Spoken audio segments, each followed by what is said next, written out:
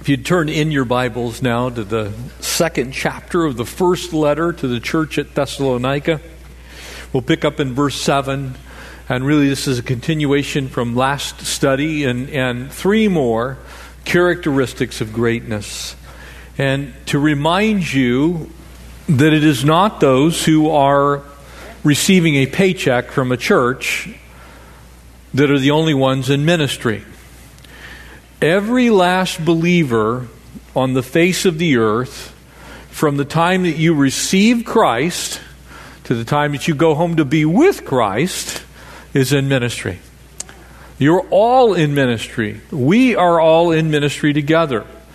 And while there is a thing called ministry per se, church employment, if you will, the body of Christ is supposed to be trained up, as Paul wrote to the church at Ephesus, for the work of the ministry. So in that sense, you are all ministers of the gospel of Jesus Christ. So while in a great way these things certainly pertain to those of us who are in full-time ministry as a profession, it is also for each of you as a child of God to remember that you have a wonderful ministry as well. And in fact, a vast majority of people who come to faith in Christ do so by the work through a single person's life to bring them to that place of faith. As they share the gospel, as they live life, as they do those things that we should be doing, it is really people coming to faith in Christ one by one through the work of individuals that brings most people to faith. And so you have a beautiful ministry, a wonderful ministry, and a very prosperous ministry that should be yours. As we saw last time, Paul had holy boldness. He had grace coupled with that. There was a wonderful work that God was doing through the Apostle Paul. There's a wonderful work that's done through pastors. There's a wonderful work that's done through the church staff and the ministry of the church. But there is also wonderful, glorious work that is going to be done through you. And it is to that place that we want to speak today, so that we can be effective in ministry together. And so would you join me as we pray? We'll pick up in verse 7 here in chapter 2. Father, we thank you for this time together where we can study your word and be instructed from it and grow and be transformed and changed and encouraged, strengthened. And pray that you would add these characteristics to us, Lord, that we would be nurturing. Lord, that we would be willing to pay whatever price is necessary. And God, that we would be also fatherly as well in our care and concern for people. Lord, those whom you want to draw to yourself and encourage and strengthen. So bless us as we study. We ask this in Jesus' name. Amen. So we're looking now at the fifth characteristic, if you will, and that being the maternal instinct. And now look at verse 7 here, if you would, with me for a moment. But we were gentle among you. Can I tell you that the world is pretty much sick and tired of fighting and bickering and anger and angst and pressure? Most people do not want to hear any more of that type of attitude from anyone. And so as we think on this, remember that the goal of the gospel is to go therefore into all of the world and make disciples of all men. And so if we're supposed to do that, that's the real heart of ministry. There in Acts chapter 1 and verse 8, it tells us kind of how that works out practically. First in Jerusalem. This is our Jerusalem right here in the South Bay. We then go into Judea, which is the area of the surrounding area. And then Samaria, a little bit further distant. And then the uttermost parts of the earth. And so the gospel should go out from here to all of the earth. And in order for it to do that, it can't just be the work of the church itself physically. It has to be the work of the church universally, in other words, of all believers. And the way that Paul says now to engage the world is to engage the world by being gentle, kind, Most of you probably have had people in your life who are absolutely accurate with the truth, but they've said it in such a way as to almost be barbarous with that truth. Amen? They kind of take out the holy baseball bat of God and whack you right between the eyes with it. That rarely draws people to the kindness, the goodness, and the grace of God. It may get to His justice. It may get to His holiness. They may understand that they're sinners, but they're not so sure about the role of the Savior unless you use that beautiful gentleness that's being spoken of here, being gentle among the church at Thessalonica. And he goes on and gives us three things that we can draw, more characteristics that we can put into practice. As a nursing mother cherishes and nourishes her own children, so affectionately longing for you, we were well pleased to impart to you not only the gospel of God, but also our own lives. And so the first of these characteristics is that of the maternal nature, and we'll highlight this in a moment. Because you had become dear to us. Do you look at people in your own life that you might have an opportunity to share the truth of the good news of the gospel, that you're a believer in Christ Jesus and you want them to know Jesus too? Are they dear to you? Or are they a project? Are they something that you have to do? Do you look at people with a dearness towards them? In other words, I so want my coworker to come to faith in Christ. I want to express a gentle love that comes from the heart of God that draws them to the Lord. Are they dear to you? Do you look at people that way? Because see, here's the problem. Ministry's not about stuff. Ministry's about people. And people are a mess at times. And if you look at them as a project, then we have a tendency to skip the messy projects. Amen? We all have things. Anybody in here have an attic that you never want to go into? You know why that is? Because it's all kind of like disorganized chaos for the most part. And the rats live up there. You know those rats we have? You got all kinds of stuff in the attic, and you look at it like a project. And so rather than getting up there and getting engaged in the work that needs to be done, we just kind of look at it from the workspace only. And so it stays untouched, undone. And he goes on and continues here. We'll take down through verse 11. For you, brethren, remember this. Our labor, our toil, for laboring night and day, that we might not be a burden to any of you, we preach to you the gospel of God. The second point is ministry is hard work. You got to give yourself to it. You have to be all in. In verse 10, for you are witnesses, and God also. And that word witnesses is most often translated actually martyr. In other words, you're so all in that people see what you give and they say you would give your life to that end. And God would agree with them. That's my servant Jeff, whom I'm well pleased. How devoutly and justly and blamelessly we have behaved ourselves among you who believe. In other words, there was such a depth of character that there was no accusation, no case could be made against the character and the characteristics lived out in the lives of these men who were ministering with Paul, these women who were ministering with Paul. Remember, it was men and women who were on the ministry team who were ministering with Paul in Thessalonica. There was nothing that anyone could say that was negative about their character in Christ. Oh, that would be every church in the world. That we would be so much like Jesus that both God and man would look at us and say, they're just like the Lord.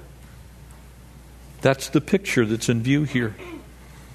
For as you know, how we exhorted and comforted and charged every one of you. And so now there's a little shift. You see, because you must have truth mixed with love, you need to have love and grace. You can't just have brutal truth. You have to have both those things. But you do need to have truth. And so what the third point brings to us is that paternal side. And again, before we get too far into this, let's finish this and charge every one of you as a father does his own children. Now, some of you are thinking right now in that politically correct mindset that men are like women and women are like men and there's really not supposed to be any difference. I beg to differ with you from the Scriptures. There is a fundamental difference between both men and women and the way that God has made us and wired us in a general sense. I fully recognize that there are women who are strong and that there are men who are nurturing. But in a general sense, the reason that you do not hand your infants over to men to nurture is because it will only last for about 10 minutes. That's the length of time that most men can generally be nurturing. Now, you give them a task and say you need to go take them here or go there or teach them this or do this with them. The man is likely to get that part done. But the sitting around endlessly and nurturing the child, and especially in the way that this is said, it literally means to feed the child, to breastfeed the child, that ain't happening. There is a fundamental difference that's in view here, and we need to honor what the Scriptures say. A secondary way to look at it is still in our world. In order to make any child, you have to have 50% of the DNA of a mom and 50% of the DNA of a dad, and those two combine. We call that recombinant DNA. The DNA goes together, and it makes a new set of DNA, a completely unique person. And so we have in view in Scripture the female attributes of God and the male attributes of God, things that we generally assign as to the basic conditions that exist in life. And as much as we want to try and make everybody the same and we get to pick our own genders, the bottom line is that's not true as far as God is concerned. And so we're going to keep it in a biblical framework. And there is a difference between men and women. Both wonderful, both unique, co-equal in marriage, but there is a very different thing in view here with God's character as He nurtures us. And so we should also nurture others. In other words, there's a maternal lesson to be learned. When you think of a mom, and you think of what happens in those first years of life, you can't even put a man into that place because we are incapable of fulfilling all that's in view here. Because it says a nursing mother. Men cannot do that. Yes, we can pull out baby bottles and all those kind of things, but the full picture here is that closeness that comes from breastfeeding. That closeness that comes from the mom actually taking in nutrients and then feeding that child, in essence, imparting her own life into the life of the child. That's why we work so hard at reminding moms that if you take drugs or if you take alcohol, you can actually harm your child because you are imparting life to the child. And so Scripture is talking about how we need to be nurturing in that way. What we take in, we need to be willing to give. And we need to do it with closeness and with tenderness and with gentleness and nurturing. Because sometimes people need to be nurtured. They need to be drawn near, kept close, next to your heart. You know, us guys, we're pretty good about getting tasks done. But we're not so good at nurturing. Some of us can do it. Some of us don't do it well at all. But you ladies, it's a built-in fixture. You know how to nurture children. You kind of have to teach us guys how to do that. And that's what's in view here. Think about how moms, how they dedicate their lives. Look, you moms can say amen to this. Your first couple of years of life, you don't even have a life when your children are first born. Your life is their life. Amen? You're spending all that time making sure they're taken care of and fed and cleaned and changed and place to place. You can't leave them anywhere for more than a few minutes. Your whole existence becomes the life of that child. That's what's in view here. Are you willing to do that to win people to Christ? Are you willing to step in like a mom cares for her child those first few years of life, giving everything, losing herself in raising that baby? That kind of nourishing, that kind of nurturing, that type of closeness, that type of lack of separation, that type of dedication. Now, men are dedicated in a different way, and we'll get to them at the end. But you see, children don't grow up instantly. Like Connie and I we were sitting there talking about, where did those 15 years go from when our children were born to the teenage years and they started driving? Now, you that have children in here, and again, I'm not trying to draw too much from this, but when you think about it, your whole life is your kids, basically. It's like you're the team bus for all the sports and everything's around school. You're investing your life in someone else's life. That's that maternal lesson that's in view here. We need to protect. We need to give special attention. And in fact, the word that's translated there in verse 7, gentle, is actually the same Greek word that is used for infant. So in other words, to be gentle to someone means to be infantile with them. Now here's how this works out. Probably most of you have this. If you either have children, you're here as a grandparent, you have your baby talk, right? Now, you see, if you bring a 1-year-old and put him right here on the platform, and okay, it's about time you grow up. They're going to be freaked out. They're not going to want to be anywhere near you. They're going to be like, get this guy away from me. So what do as parents? We pick our babies up, we look at them, we make the stupidest faces on earth, and we make up our own language. You do that whole thing. And the babies are just like, yeah, great, I feel wonderful. Why is that? Because you've been gentle. You've gone to their level. You've now looked them in the eye, and they're no longer afraid of you. You're not over them, you're with them. That's the picture here.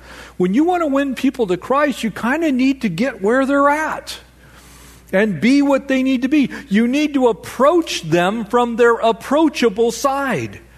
Because see, people have an approachable side and an unapproachable side.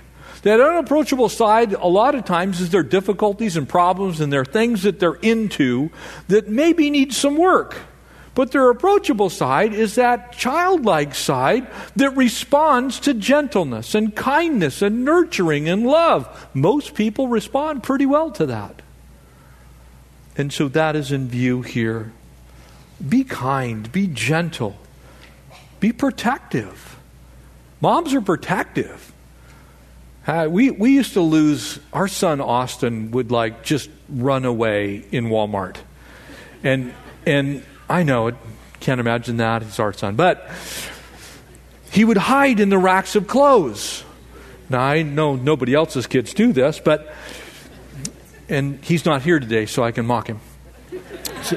But he would hide in there, and every once in a while, we usually knew what was going on, but we'd one time, it was like, he's gone. I mean, he somehow got out of the store. So they did one of those, Amber Alert things inside the store. And they lock all the doors, and they leave their check stands, and they're hunting everywhere. And sure enough, he's inside of one of the displays. He's just in there, happy as can be. But you know what? The whole world stopped for us to make sure our son was okay. We beat him later. Well, not really, but your whole world stops because you're nurturing your children. And it doesn't matter that they've been silly and dumb. It doesn't matter that they've even been disobedient. You just want to know they're okay. Do you think of other people like that? Do you overlook their rebellion? Their dumb things they do? Does your world shut down so that you can reach them and protect them? And say, look, the Lord loves you. And here's some things you need to know. That's that maternal selflessness. And that's why he says affectionately longing. These are just pictures of that giving oneself fully, just like a mom does to her kids.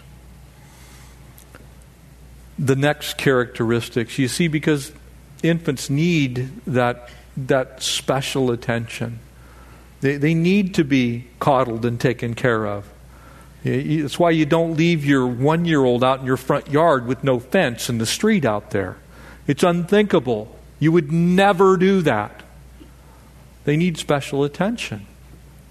And furthermore, it means that you have to selflessly think about their needs versus your own. You're constantly concerning yourself with what's best for my kids. And so in being like a mom, being maternal, we get some true ministry experience because it's deep, it's selfless, it's others-centered. And you know what?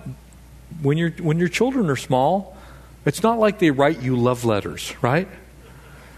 You're going to do the same task over and over and over and over and over again. And the choice is yours, whether you do that lovingly and kindly and gently and sweetly, or whether you begin to resent them. And a good parent loves their children in spite of all of that work and is selfless. So maternal. The sixth characteristic, not hard to see in this passage. Ministry's not easy. Dealing with people is not easy. Dealing with furniture is easy. You can move it and it stays where you put it. Amen? People, not so much. You move them and they go right back where they were by themselves. Ministry's not easy. And so he says, look, I want you to remember something. There's labor, there's toil, and it's night and it's day. Do you look at an opportunity for sharing Christ with people as something that's going to occupy your time night and day? Do you love people so much as to give that type of sacrificial effort that says, it's going to cost me something to minister the truth of the gospel, the love of God to you? It's an incredible work ethic in that sense. Actually, even the original language here carries the idea of even painful effort. You know, effort that is not going to be not only easy, but might actually be really hard. Distress, hardship, personal agony over someone's life. And there are a lot of people that when they're sharing the gospel, they're good as long as it doesn't cost them something. As long as it's free. But when it costs, then it's like, well, I'm not really so sure. Ministry is hard. It's difficult. We need to be all in, as it were. We need to make sure that we're applying ourselves fully and diligently to that end. The word burden here means to be burdened heavily. It's a crushing burden. It's an capable. It's a burden that's so weighty that if you looked at it, you would actually go, I can't carry that. You wouldn't even pick it up. But with the Lord grabbing the other edge and people around you doing the same, there's no burden that's too heavy for God. And consequently, none that's too heavy for you if you allow Him to carry the part that's His and you only carry your part. And that's all kinds of different ways. And in view here certainly is from Paul's perspective, even the financial burden. He didn't want to be a burden on the church, and so he worked hard. He made tents. He continued to keep a job the whole time he was in ministry. I have pastor friends all over the world. And apart from here in the United States, almost every pastor I know in every other country all around the world, almost all of them work other jobs. They labor night and day. I myself had the same experience as I pastored Calvary Chapel Running Springs. I kept a full job for the joy of pastoring a church. Those are the types of things that we need to look at as real ministry. It's like, Lord, I want to do this so badly. Whatever it takes, I'm in. You give me the joy of doing this, and I'll do what you ask. We need that type of devotion.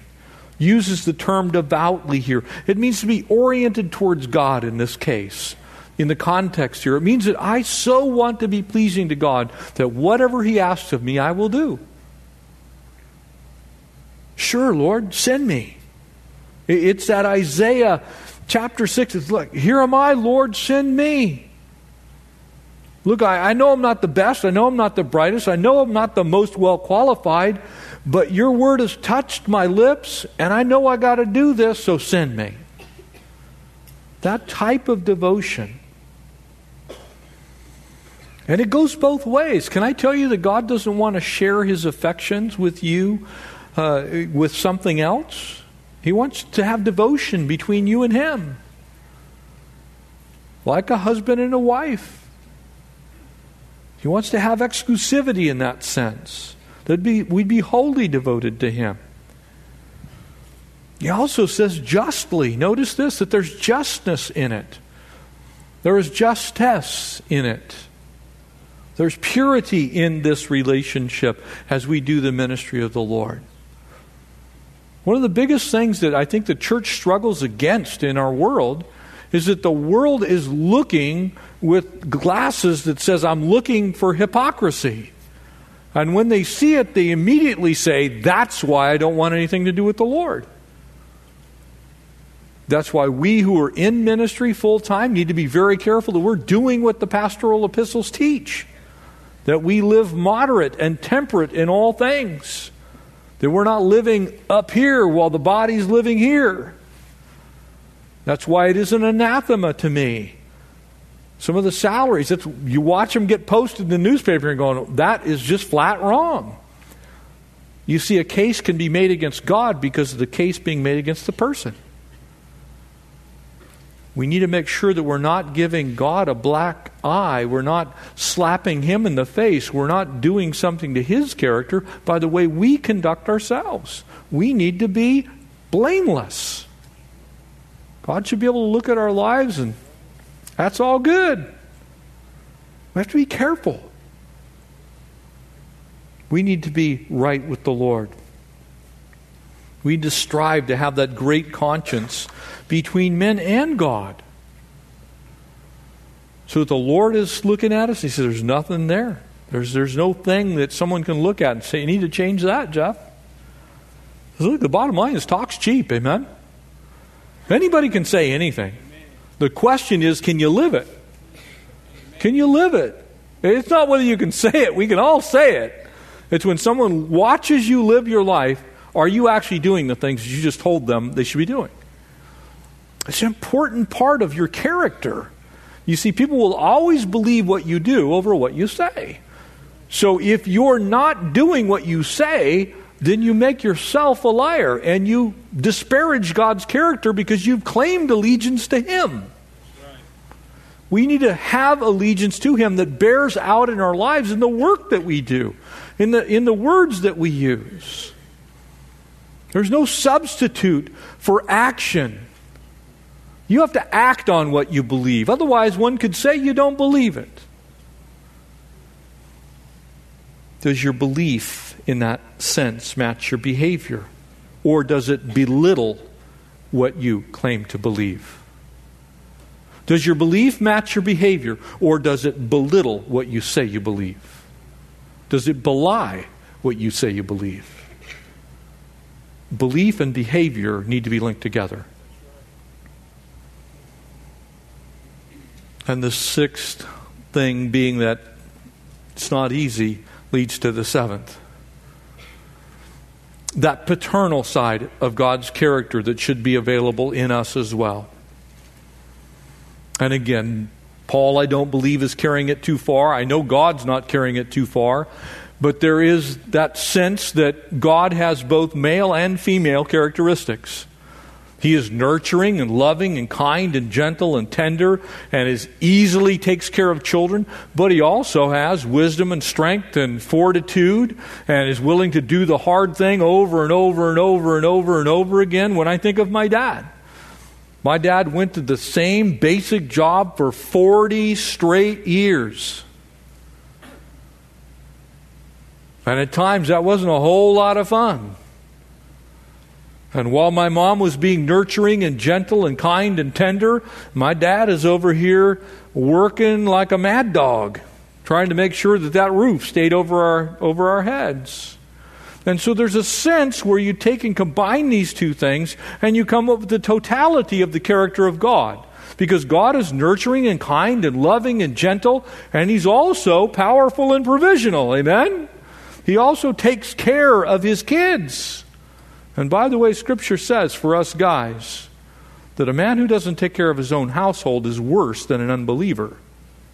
Now, I don't know how you get worse than an unbeliever, but I think that's not a good thing when God says that about you through His Word. So there's a picture that's in view here of God doing what is needed. And sometimes you got to come along and confront. Now, I'm old enough to be of that generation where it was Mom would call up Dad at work and I would get this: you wait till your father gets home. Now, I knew what that meant. I knew that Mom had already determined that this was not okay. She had already told Dad when Dad got there, the rod of correction was going to be applied to the seat of knowledge.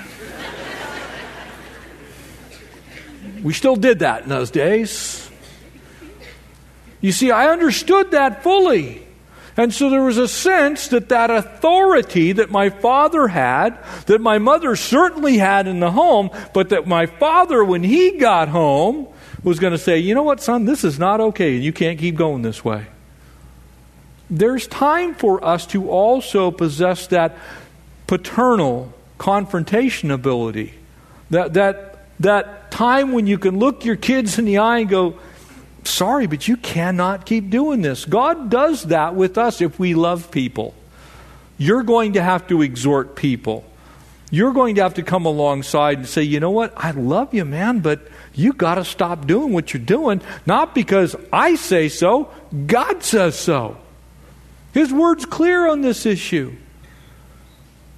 And here's the problem with us, because in our hearts we're a lot like kids sometimes. I can tell you a few things about kids you probably don't want to know after spending 20 years as a camp director. They will figure out exactly everything that there is to do to get as close to sin as they possibly can. They're not looking to get as close to God. They're looking to get as close to sin as they can without actually sinning. And big people kind of do the same thing. And you need someone to come along that's going to be the man of the house, that's going to step into that situation and say, look, house rules are this. You don't ever talk to your mom that way. You don't ever talk to God that way. You can't.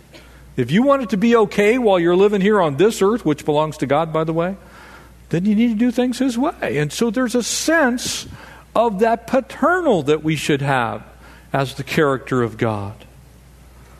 We need to do what a spiritual father would do, and that's to impart wisdom, to impart knowledge. One of the problems we face is we've so torn apart the nuclear family in our country that we've made one parent sufficient, and one parent is not the way God designed the world. The single smallest unit of human society is a man and a woman and their children. And now we're like, well, you know, we can use one or the other, or two of one or two of the other. That's not the way God made it. He said you need a man, you need a woman. They're wired differently. Men generally are looking to have a task, to get something done. They thrive on respect. Women want to be loved, nurtured, cared for. Both can be immensely. One may be more intelligent than the other. We're not talking about intelligence or ability. Simply saying in a general sense The way God has made us, we need both men and women. And we need the giftings that go with both. That's what's in view here as we engage in the ministry. Each stage of life, there are times, I can tell you, raising our boys, there are times when mom was all that was needed. And there are times when dad was all that was needed. And there are times when both were needed in our home. And I think that's true in our world as we try to bring the gospel to people. Sometimes they need a little strong encouragement. Sometimes they say, let's go run this together, son. Let's go do this together, daughter. I want to show you the strength that's necessary to keep on persevering to that end. And there are times when they just need to be lovingly encouraged. It's going to be okay. You can see it in the way men generally respond to their children's accidents. My wife she's got like the whole cabinet organized with certain Band-Aids here and gauze pads there and, ointment here. And I'm going, just rub dirt in it. That's why God invented scabs.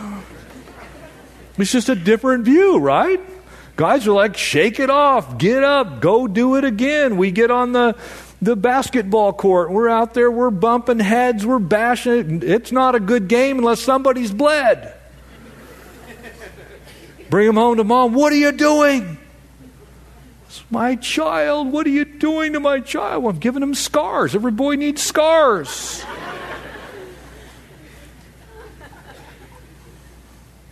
Every boy needs a little nurturing too. Needs to be loved on, told it's going to be okay, because dad's kind of... You see, the devil's going to be doing his best to discourage every one of us. It's going to tell you you can get by without all these things. But at the end, we need all 7 of them. We need to be bold. We need to have holy boldness. Remembering that God is for us, who can be against us? We need to have boldness. We need to have a pure message. That's an untainted message. A message that's rock solid, absolutely comes from the Word of God.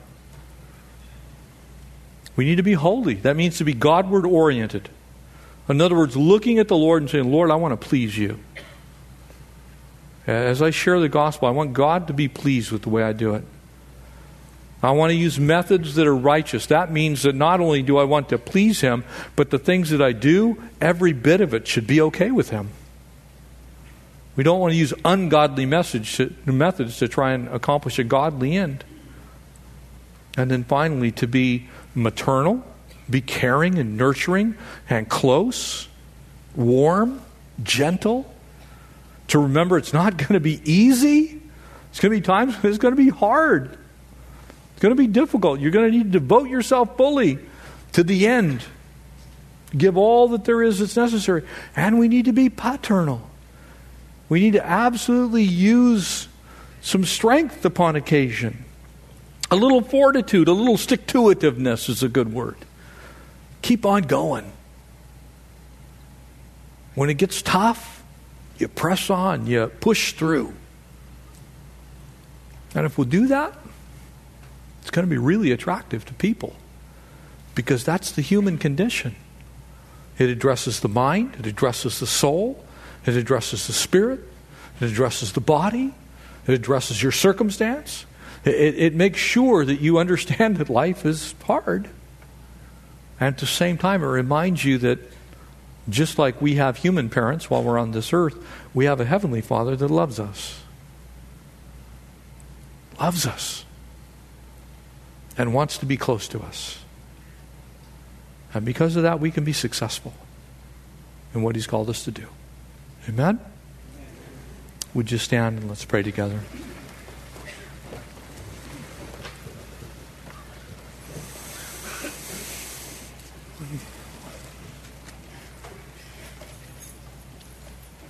Would you join me in prayer?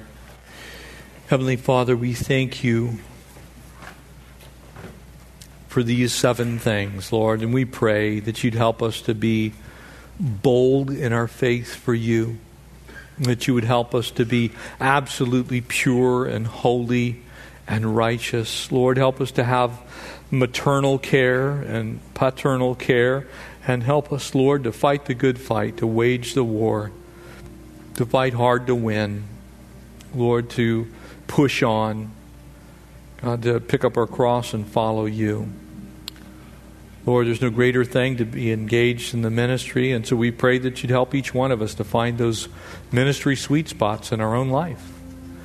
Lord, where you are at work, and we're just going to join you there where you're at work and do these things for your kingdom to come, for your will to be done. We bless you. We praise you. We thank you in Jesus' name. Amen. Amen and amen.